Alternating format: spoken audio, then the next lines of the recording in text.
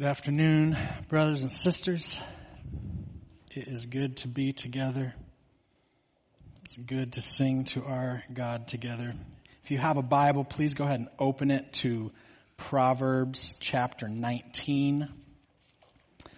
We're going to spend more time in the book of Proverbs for the next number of weeks, and we've got one to look at today. How many of you have had the experience in your lives of wanting to give a gift to somebody, but having no idea what you could possibly give to that person that would be meaningful or that they don't already have? Do you have that person in your life? Maybe you just experienced it over Christmas time, right? Like you want to give them that gift because you love them, you appreciate them, but it's just that person that it's like, what can I give that they don't already have or that they can't get if they wanted it, right? How can I give them something meaningful?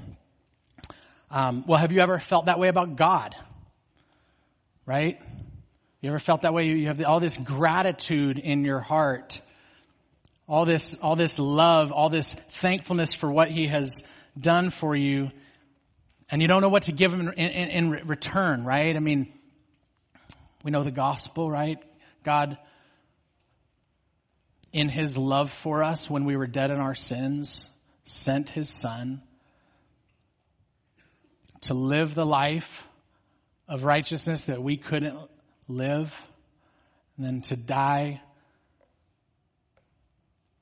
the death that our sin deserves, to breathe new life into us, not because of anything we'd done, but because for some reason He set His love upon us. And then, if you've walked with Jesus for more than 30 seconds, you know that what's sometimes even more mind-boggling is that His love is steadfast even after you've received the Holy Spirit and you keep grieving the Lord through your sin. After you've been made new, you keep wandering back to the darkness. You keep choosing the creation rather than the Creator to be the object of your love and worship. And yet when He sent Jesus for you, He knew that was who you were. He knew that's how you were going to respond to His grace. And He did it anyways. Don't you want to give that God something? Some kind of response of appreciation and gratitude. But what can we give God? What can any of us give God? The writer of Psalm 116 felt this dilemma in his soul when he wrote, "What shall I render to the Lord for all of His benefits to me?" What can we give? What can we give to the God of Psalm 50 who owns the cattle on 1,000 hills? Or the God who in the same psalm said that if He needed anything at all, He wouldn't ask us because everything is His. What are we going to give to this God to show our appreciation, our love for what He's done for us? Well, the right answer is obviously give Him your heart. Give Him your life. Right? Which is right, but even a little bit vague. Wouldn't it be nice if God would just speak to us plainly and say, if you want to do something for me in response to my love for you, do this. Wouldn't that be helpful? Well, brothers and sisters, He has. He has, plainly. Throughout Scripture, in fact. More than once. And I'm really excited to talk with you about this because this is very near and dear to my heart. I think we have so much to look forward to as God's people when we take these things seriously. I want to start with something I've never done before. I've never read you a children's book, but I think there's at least some people in the house that are going to appreciate this. Anybody ever seen this book? Ronnie Wilson's Gift? Well, you're in for a treat. I'm going to read you Ronnie Wilson's Gift by Francis Chan. So I'm sorry that if you can't see the pictures too well. Listen to this little story. Little Ronnie Wilson's jaw dropped in amazement. It was the first time he'd heard the real reason Jesus came to earth such a long time ago. He did that for us? That's amazing. Then an exciting idea popped into Ronnie's mind. Jesus gave me an awesome gift, so I want to give him a present too. When Ronnie got home, he tried to think of the perfect present for Jesus. His teddy bear was old and falling apart. His piggy bank had only $6.47 in it. Then Ronnie saw his baseball glove on his bookshelf. It was signed by his uncle, Jack, a player in the big leagues. Ronnie loved his glove more than anything else he owned. He thought to himself, Jesus gave me the greatest gift of all, so I want to give him the greatest gift I can. So Ronnie grabbed his glove and raced on his bike to the post office. How much will it cost to mail this glove to heaven? I only have $6.47, Ronnie explained. The mailman answered, I'm sorry, Ronnie, but we can't deliver mail to heaven. We have no way to get it there. Okay, thanks anyway, Ronnie said as he walked out the door. Ronnie rode home on his bike, thinking of different ways to get his baseball glove to Jesus when he nearly ran right into a man shuffling down the sidewalk. Sorry, sir. That's okay, son. The man smiled just a little bit, and Ronnie heard his tummy grumble. Have you had lunch yet? Ronnie asked the man. The man shook his head, and Ronnie thought maybe he didn't have enough money to buy lunch. So Ronnie shook his piggy bank until some coins fell out. Ronnie gave the money to the man who used it to buy a hot dog with the works. Later, Ronnie went out to his backyard to jump on his trampoline. He jumped as high as he could. In fact, he jumped so high that his next door neighbor Jesse saw him. What are you doing? Jesse asked. I'm trying to jump to heaven so I can give my baseball glove to Jesus. Do you want to jump with me? Ronnie asked. Jesse said, yes. Jesse and Ronnie didn't jump high enough to make it to heaven, but they had a good time trying. At the carnival the next day, Ronnie bought a giant balloon with the rest of his money. Then he tied his baseball glove to the balloon and wrote a note to Jesus. Thank you, Jesus. I hope you enjoy my baseball glove. Just as he was about to let his balloon fly up to heaven, he heard a little girl crying, Mommy, my balloon. Ronnie didn't like that the little girl was sad, so he gave his balloon to her. But now he had no way to get his gift to Jesus. Ronnie prayed, Jesus, I'm so sorry I couldn't get your present to you. I tried my hardest. Thank you anyway. That night, Ronnie had the strangest dream. He was in heaven, and Jesus said to him, thanks for the present, Ronnie. What present? Thanks for the balloon when I was sad. Thanks for jumping on the trampoline with me when I was lonely. And thanks for the hot dog when I was hungry. What do you mean? Ronnie asked. Jesus answered, don't you remember what I wrote in the Bible? Whatever you do for these brothers of mine, you do it for me.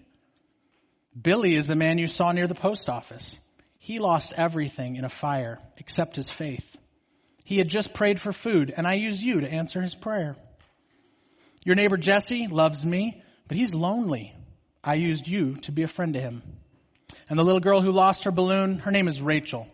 Her dad works hard but doesn't have a lot of money. So I loved it when you gave her your balloon.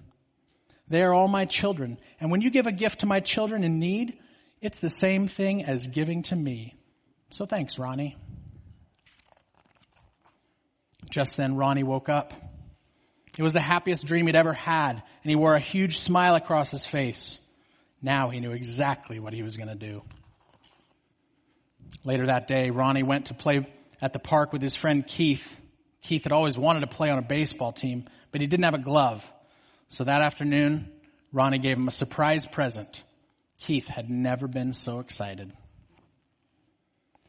As Ronnie knelt by his bed that night, he looked up to heaven and whispered, Jesus, hope you enjoy the baseball glove. And the king will answer them, truly I say to you, as you did it to one of the least of these my brothers, you did it to me. That's pretty sweet. I don't care how old you are. Look with me at Proverbs 19, verse 17. Perhaps one of the most remarkable verses in the Bible. Proverbs 19:17 says, "Whoever is generous to the poor lends to the Lord, and he will repay him for his deed." It's short, so I'm going to read it again. Whoever is generous to the poor lends to the Lord, and he, the Lord, will repay him for his deed. It's not very long. It's not very confusing. Doesn't even require much explanation. But I've got to talk for a few minutes.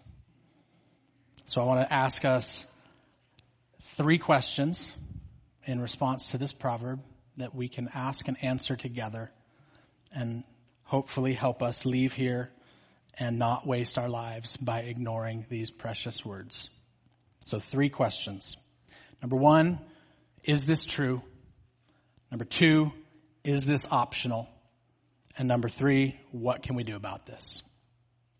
So let's answer these 3 questions together. Number 1, is this true? Now you might be wondering, why is a pastor asking me if something in the Bible is true? You must assume I believe this is true, and I do. And I assume most of you believe this is true as well. But I think we still need to ask the question, because we have this terrible ability as humans to say we believe something and then to not live as if we actually do. We have this terrible ability to say we believe something is true at some kind of an intellectual level, but then live as though we're not entirely convinced it is.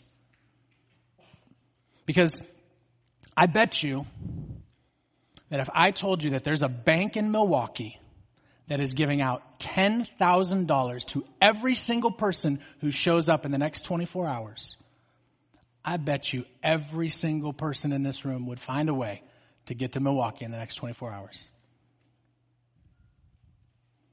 Assuming that you believe me, that it's actually true. And I proved to you by showing you my check with my name on it.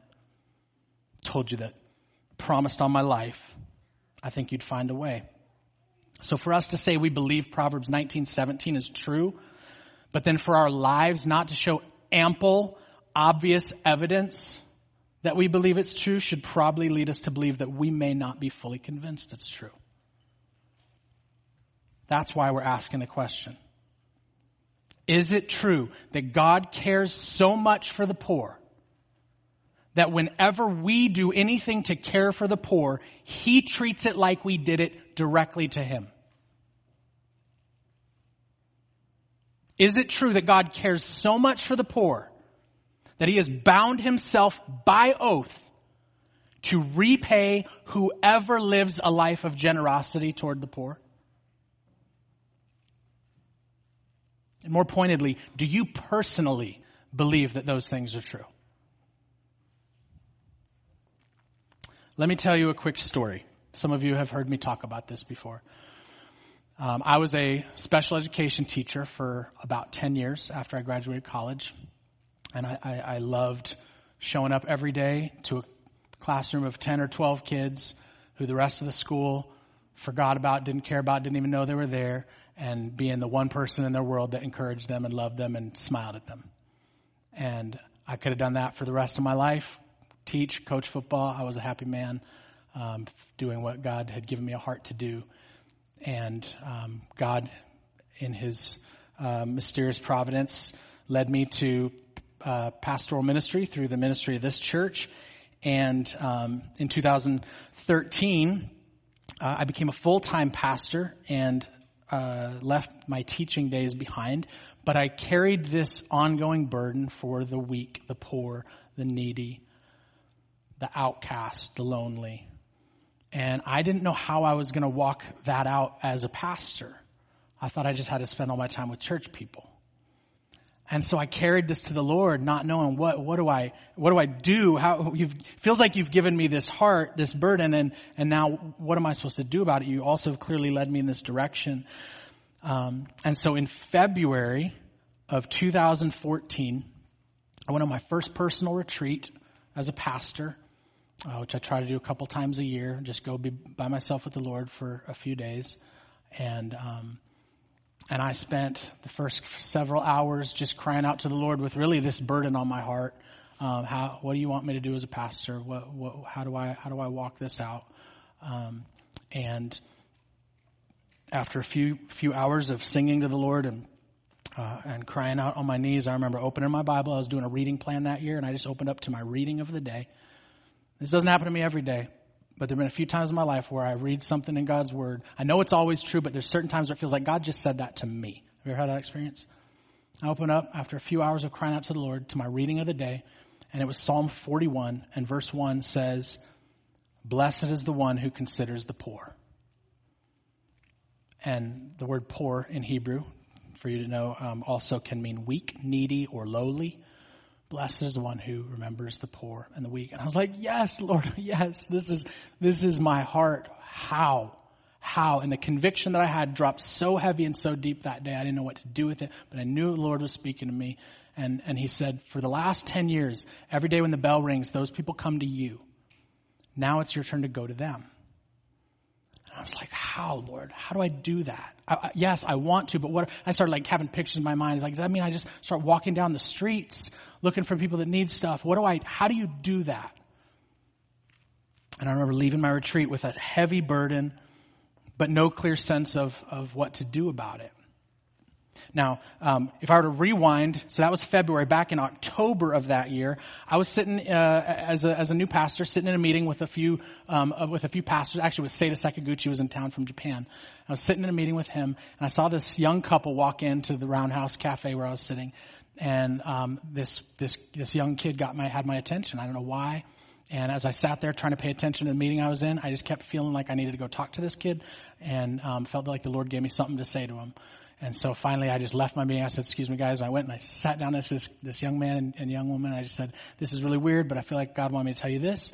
And if you want to talk about it any further, here's my phone number. If not, have a nice day. And I kind of headed back to my spot. And before that young man left that day, he thanked me and told me that was a pretty dramatic thing that I just said to him, that we ended up getting together a few days later, and he told me why. He was in some kind of a crisis of his life and needed to hear what God had to say, and God chose to use me to speak it to him. And we started meeting every week for a number of weeks, and it was just an enjoyable friendship for me. But then what happened back in March, so a month after my personal retreat in March, I stopped being able to get a hold of this guy.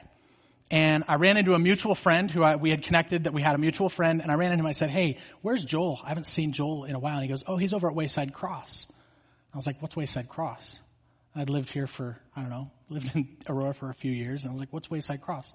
First day I heard about Wayside Cross in March of that year. Probably that day I called and set up a tour at Wayside Cross. I went and had my first tour at Wayside Cross in April of 2014, and as I walked through the front door over at Wayside Cross, there was this one student I had 10 years before that, my earliest days of teaching, who I just developed a real heart for, had the worst, saddest life I'd ever known of any kid. Kimberly and I started picking him up and bringing him to church for 6 months before we were part of this church, and brought him over for Easter dinner and things like that. Just a kid that just connected with my heart. I lost touch with him years before. I walk in Wayside Cross that first day. I walk in the front door. Here's that kid walking down the hall, 3 feet taller, walks by me, goes, what's up, Mr. A? And then just keeps walking. Like we've seen each other every day for the last 10 years. And the Lord spoke to me in that moment, you belong here. I met with the director at Wayside Cross, and he sat down with me. He's like, hey, this never happens, because usually we have people that teach classes for like 30 years and never want to give it up. But I just had a guy retire last week. Are you interested in teaching a class here? I was like, yeah. So I started teaching a class every week at Wayside Cross. Started mentoring guys shortly thereafter. And that has become one of the most meaningful parts of my life. I believe very much that if any number of things different in my life that I had no control over. Wayside Cross could be a place that I would need to be and would want people to come and love me and be my friend if that was a place I needed to stop for a while. And it is a privilege of my life to go and spend time over there. And I tell you this story because I hope it helps you see just one small example in one small man's life of how much God cares about these things, of how many circumstances and situations God had to orchestrate for all of that to happen so that I could continue doing what I felt God had called me to do, and then hopefully lead some of my friends to do the same. Because it's so close to the heart of God that He orchestrated all those crazy events, roundhouse conversation, Psalm 41 moment, and all that, so that He could fling open some doors so that I'd have opportunities to share His heart in caring for the poor and the weak and the needy.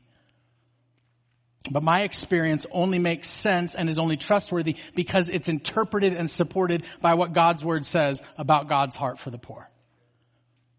So let me read a little bit more of Psalm 41 that I read that morning.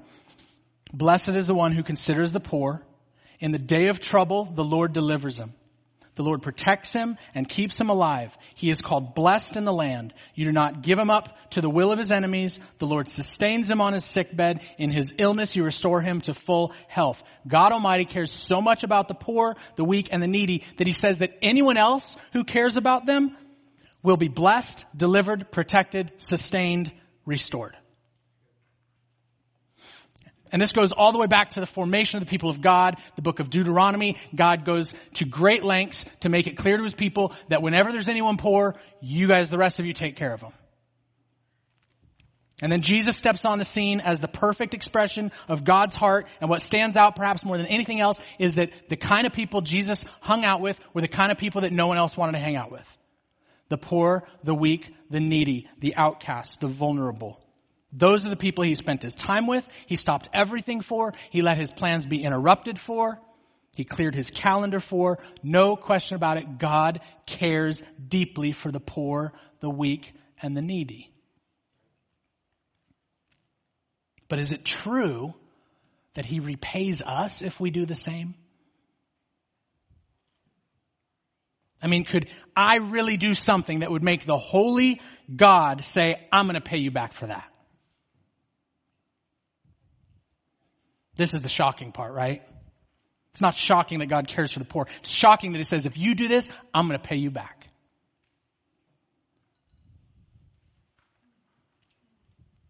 Is this just proverbial hyperbole? That's fun to say. Is this just God exaggerating, right? Like it can't actually mean what it sounds like it means, right? These aren't just rhetorical questions. These are questions that you and I have to answer.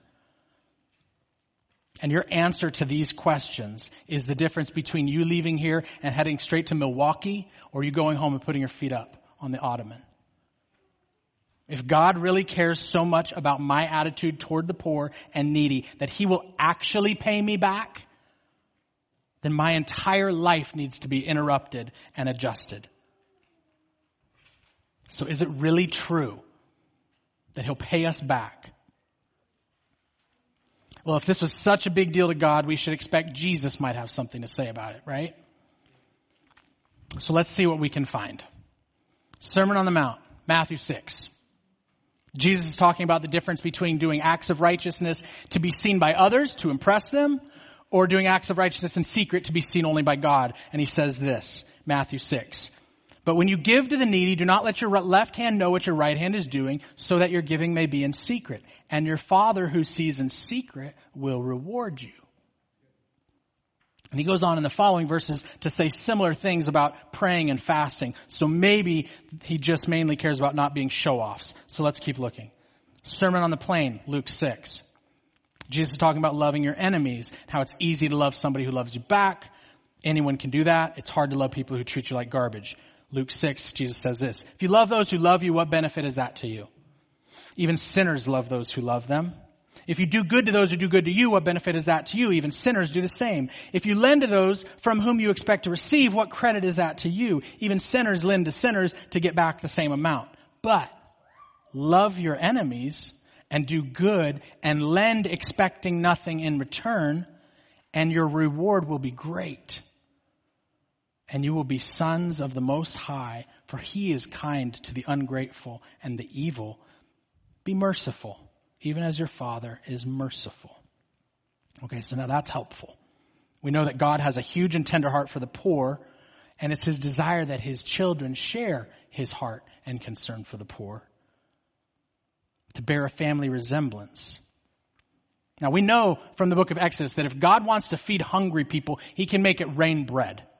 Right? Been there, done that. He could do that anytime he wants to. But that's junior varsity in God's league, apparently. Bread from heaven. You want to see the real show? What he really wants is when people are hungry, for his children to go and take bread down the street to satisfy their hunger, or across the globe to feed the hungry. That's better than bread falling from heaven. That's more beautiful. That's more fitting.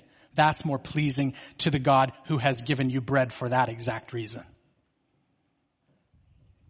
So here we go. If you want to resemble your Father and act like sons and daughters of the Most High God, one of the ways you can do that is by lending to those who can't pay you back. But you don't have to worry, because your Father has deep pockets. And you're never going to not have what you need because you gave too much. Your reward will be great. I think he means it. Let's look at one more. Luke 14. Jesus is eating a meal at the house of one of the lead Pharisees, and they're scrutinizing everything he says and does because they want to trip him up. And Jesus has all kinds of hard things to say to these people who think very highly of themselves and who look very far down their noses on other people, especially the poor, the dirty, the broken, the outcasts, those who are most needy. And so Jesus, surrounded by all these self-important people at this party, turns to his host and says this. Luke 14. When you give a dinner or a banquet, do not invite your friends or your brothers or your relatives or rich neighbors, lest they also invite you in return and you be repaid. But when you give a feast, invite the poor, the crippled, the lame, the blind, and you will be blessed, because they cannot repay you. For you will be repaid at the resurrection of the just. He says you're getting it all wrong. When you throw a party, don't invite the people who make you feel important and popular, the people who are going to invite you over next week. Invite the people who no one else is inviting. The people who won't improve your social status or elevate your popularity, your reputation. Invite the people who offer you nothing but their presence, their brokenness, their smells, their improprieties, their insensitivities, their baggage, their inconveniences, their complications. Invite those people if you want to be blessed. Invite them and you will be repaid at the resurrection of those who have done justice. What? The resurrection of all who have been merciful. The resurrection of all who have clearly resembled their heavenly Father's heart. Jesus says, do that and payback is coming. How are you guys sitting still right now? I appreciate you sitting still, actually, and being polite. But doesn't this just make you want to go throw a party for people who can't pay you back? For people that everyone else is forgetting about? This is who we are. This is why we're here. Jesus saved people so that he could bring to himself a people zealous for good works like this. We don't have to wonder what we're supposed to do with our lives as Christians. We don't have to wonder what God's will is for our lives. And then crazy of all crazies, as if the mercy and grace that we've already received isn't enough, Jesus promises that there's more on the way. Whatever we give, spend, sacrifice, lay down for the sake of the poor and the weak, we will be repaid, refilled, restocked, replenished, rewarded by our Father who has sent us to go do his heart's great work. Whoever is generous to the poor lends to the Lord, and he will repay him for his deed. Is this true? If it's not, I don't know what true is. How much more clear could God be? He is inviting us to represent and reflect his heart for the poor. And because he knows our weakness and our pride and our fear and our excuses, he tacks on this promise of payback over and over and over again, right? Because he knows that we have this God-instilled motivation to pursue our own joy, right? So he's like, look, you will be rewarded. You will be rewarded. I will pay you back. Before we move on, just a quick word about this payback. What is this payback that God promises us? Because we always have this danger of ignoring God promises God has made, right? That's a danger for us. But we also have this danger of latching on to promises that God didn't actually make. So just want to help us not do that. Many people read into the Bible what has come to be known as like health and wealth or prosperity gospel, right? That if I have enough faith or I do the right things, God's promised me I will have nicer cars, nicer clothes, nicer house. I won't get sick, things like that. I hope it goes without saying, but that's not what's promised here or anywhere else in the Bible. There's a very clear emphasis in all the things Jesus is talking about, the promises he set before us. There's a very clear future emphasis to these rewards. Treasure in heaven is certainly not the promise of like a nicer car tomorrow, right? But whatever kinds of rewards and payback God has in mind, we can be confident that it's far greater than any material possession that we could acquire for ourselves or any material possession that he could provide us with right now, right? So we need to be clear about the future mindedness of this. But that being said, we also need to remember that this is the same God who did say things like, whoever sows sparingly will also reap sparingly, and whoever sows bountifully will also reap bountifully in 2 Corinthians 9. And also, he who supplies seeds to the sower and bread for food will supply and multiply your seed for sowing and increase the harvest of your righteousness, and you will be enriched in every way to be generous in every way. Right? So in other words, generous people usually get their stocks replenished so they can keep on being generous. Not so they can buy a new car and have nice clothes. And that's to say nothing of the overflowing joy that comes through the Holy Spirit when we actually just live according to our design as God's renewed people.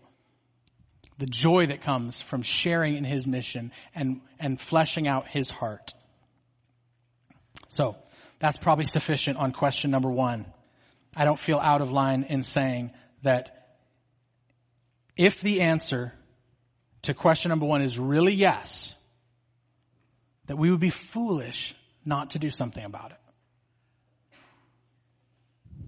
And I know many of you are already doing much about it. But question number 2 might get us a little bit more uncomfortable. But I think Jesus is okay with that. Are we more than just foolish if we don't do something about this? Question number 2, is this optional? Or perhaps a better way to ask it is, just how personally does God take this? Just how personally does he take it?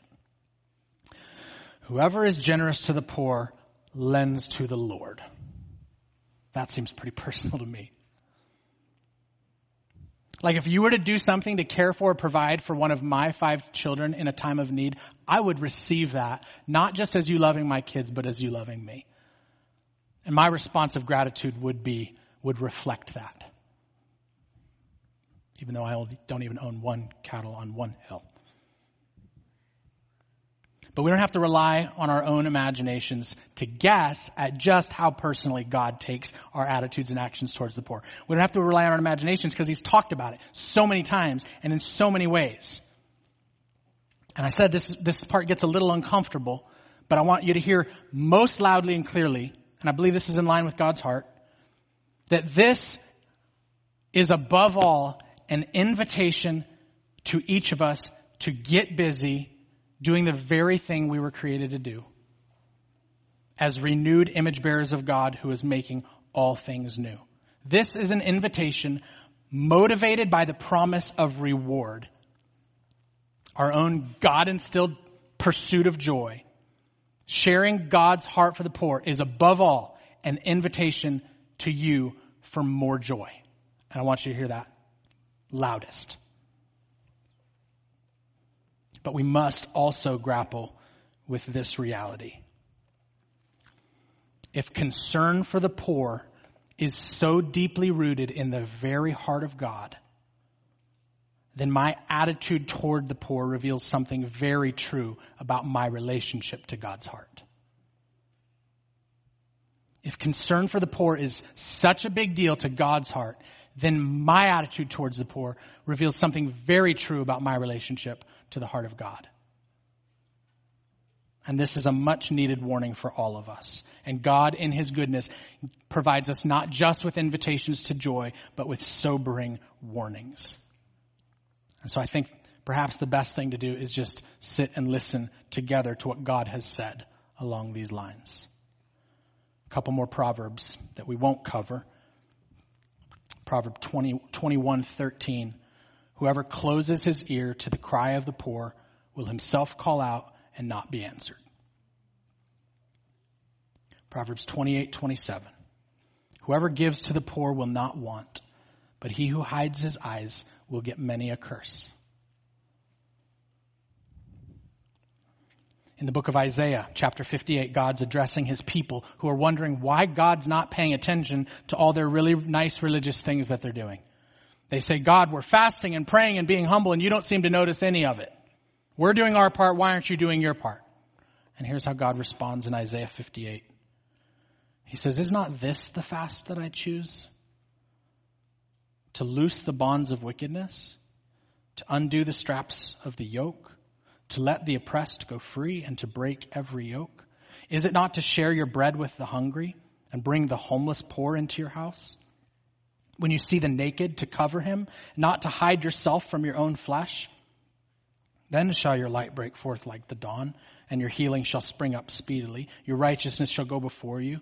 The glory of the Lord shall be your rear guard. Then shall you call, and the Lord will answer. You shall cry, and I will say, here I am. If you take away the yoke from your midst, the pointing of your finger, the speaking wickedness, if you pour yourself out for the hungry and satisfy the desire of the afflicted, then shall your light rise in the darkness and your gloom be as the noonday. That's called thinking you know what God wants and being tragically wrong. In the book of Jeremiah, God speaks to Jehoiakim, who's a king of Judah, about his great error as the king of God's people. Jeremiah 22, God says, do you think you're a king because you compete in cedar? In other words, you think you're a king just because you live in a fancy palace? Is that what makes you a king? He says, did not your father eat and drink and do justice and righteousness? Then it was well with him. He judged the cause of the poor and the needy. Then it was well. Is not this to know me?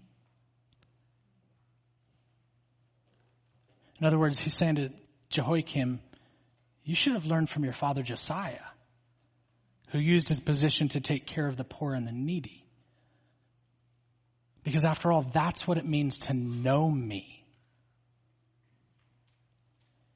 If you care nothing for the poor and needy, you don't know me, God says.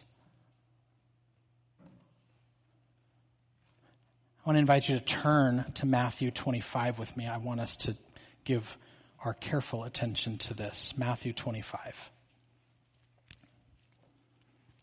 In Matthew 25, Jesus is sitting with his disciples on the Mount of Olives, and he's sharing with them some of the most mysterious and confusing truths that have ever been shared.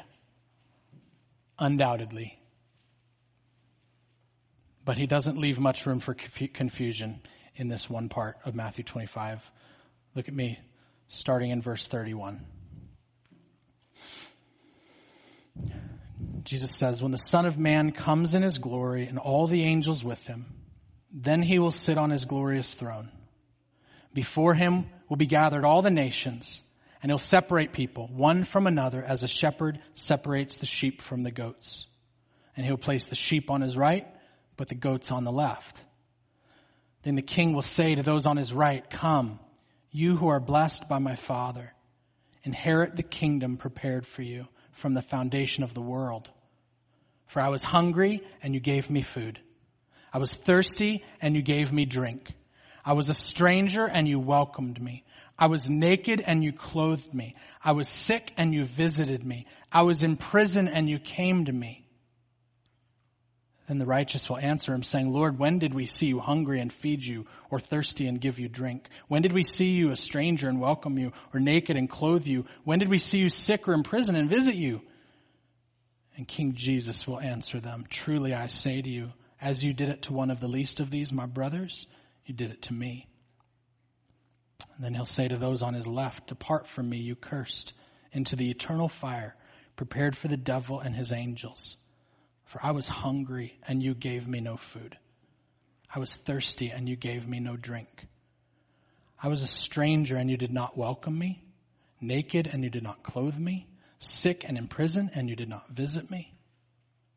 Then they also will answer, "Lord, when did we see you hungry or thirsty or a stranger or naked or sick or in prison and didn't minister to you?" Then he'll answer them, saying, "Truly I say to you, as you did not do it to one of the least of these, you did not do it to me." And these will go away into eternal punishment, but the righteous into eternal life. How personally does God take our treatment of the poor and the needy? What more could be said?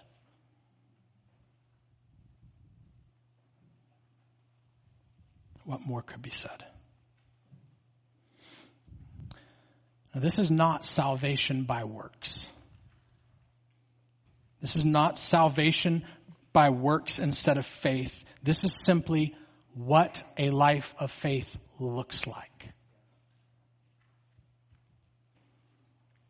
This is the difference between saying Jesus is your Lord and living as if Jesus is your Lord. That's what Jesus is helping us understand. Lots of people can call him Lord.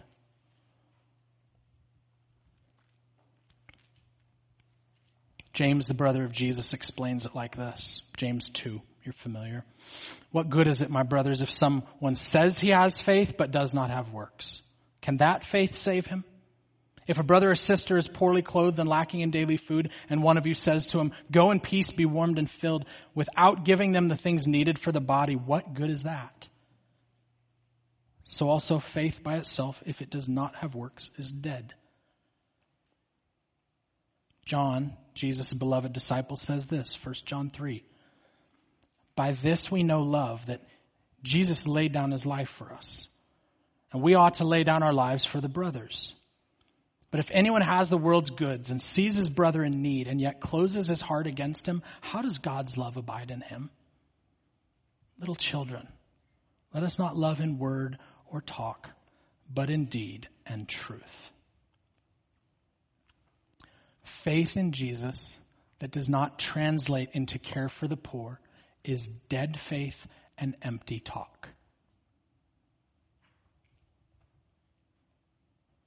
Apparently we can fool ourselves and a lot of other people, but on the last day there will be no fooling Jesus. Is being generous to the poor an optional part of the Christian life? Praise God, it's not. He takes such an interest in the poor that Jesus emptied himself and became poor. And then when he left, he turned to his people and pointed at the poor and said, "These are my people, take care of them for me." And now we have the privilege of giving something back to our Savior out of love and gratitude and union with his heart. He has told us what we can give him. It's more properly, though, called lending to him than giving, because God is far more abundantly generous than we could ever be. We're going to see that again. Think of it like this. Being generous to the poor is only a requirement when you become a Christian as much as swimming is a requirement when you become a fish. It's just what you do. That brings us to question 3, which I won't spend much time on because if we've gotten questions 1 and 2 right, all we really need is just a little point in the right direction and we should be ready to run. So that's all I want to do for a minute here is point you in a few directions and encourage you to get running. Because like I said, back after my Psalm 41 experience, I had such an eagerness and conviction to share in Christ's heart, but I didn't know how exactly to get started in it, what to do. Many of you are already actively in this, and there are many and endless ways to do it, and I would encourage all of you to make it a matter of prayer this week. The Lord will open doors. He doesn't put conviction on our hearts and then leave us with zero opportunity to walk it out. But even so, if this is helpful, I just want to highlight a few opportunities, a few ways so that we have readily available in front of us. So question number 3, what can we do about this? What can we do about this? As you pray and seek the Lord's direction for your next steps, keep in mind that this doesn't need to be some kind of a mystical experience. Most of it is just opening your eyes to the needs around you and the things that you have, the ability you have to meet those needs. Look around your life and ask yourself, what has God entrusted to me and how can I be increasingly generous with those things? So most of us need to take another hard look at how we spend our money. And remember that we are stewards of what God has entrusted to us. It's not our money. And a steward's job is to distribute his master's things to the people around him according to their needs. And the promise of treasure in heaven will infinitely surpass all the material indulgence that this life offers. We need to take a look at how we spend our money. In addition to financial generosity, we should also take our cues from God himself, who didn't just send a check. He sent his son. His embodied presence. People obviously need their basic needs cared for. But perhaps the most painful element of poverty is the loneliness that often accompanies it. How can your family welcome in somebody who needs a family? How can you be a friend to somebody who needs a friend? How has God positioned you to carry on his incarnational ministry to the poor, the weak, and the needy around you? Let's make more room in our hearts, in our homes, in our budgets, in our calendars, in our church. You know about Wayside Cross. I shared with that. Wayside Cross is a great ministry right here in downtown Aurora. Ministers to men, to women, and children in various ways. The residential programs that offer men a place to stay and a Bible-based program for 7 months. They want to match every resident up with a one-on-one mentor. And you get to spend an hour a week being a friend, sharing the gospel, getting to know somebody else's life, maybe being the one person that they can trust and talk to about certain things. The women's program has similar opportunities to get connected with the women and the children there. There's Hesed House right here in our community that gives a place to sleep and food every single day of the year to the homeless in our community. There's opportunities to serve there. World Relief, we're connected with World Relief. Some of you are signing up to come help tutor kids that need some help. We've got year-round opportunities to welcome families as they come to the United States, coming from war-torn countries, from all kinds of trauma, and welcome them into our families and our lives. Be their first friends when they arrive here. Take them to their first grocery shopping experience. Set up their apartments for them. World Relief has plenty of opportunities for us to get involved.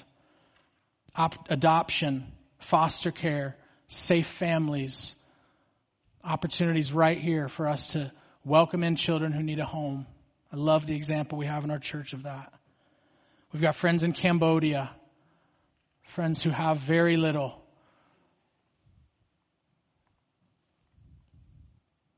There's a pregnancy information center in Aurora. People just need a friend, somebody to talk to, somebody to encourage and support, somebody to tell them that there's hope beyond the mistakes or the trouble of their lives. I personally won't be satisfied as a pastor until our church has a more thriving ministry to people with disabilities. To be a haven for families who suffer the loneliness. There's ministries like Freedom Firm and International Justice Mission who are around the world rescuing girls from slavery, can make contributions. There's organizations like Compassion International where you can send money and help kids, orphans around the world who need to be taken care of because they don't have parents. There's all kinds. If you need any help, most of these organizations, if you just wrote down a few, you can Google them and find out what you need to know. If you need any help connecting, feel free to contact me. I'd be more than happy to point you in the right direction with organizations. Maybe it's not through an organization. It doesn't have to be. Maybe you've got neighbors, relationships God's already given you, and there's a call to step up your love and your generosity towards them. And we don't need to wait till COVID's over. Things are undoubtedly more complicated, obviously.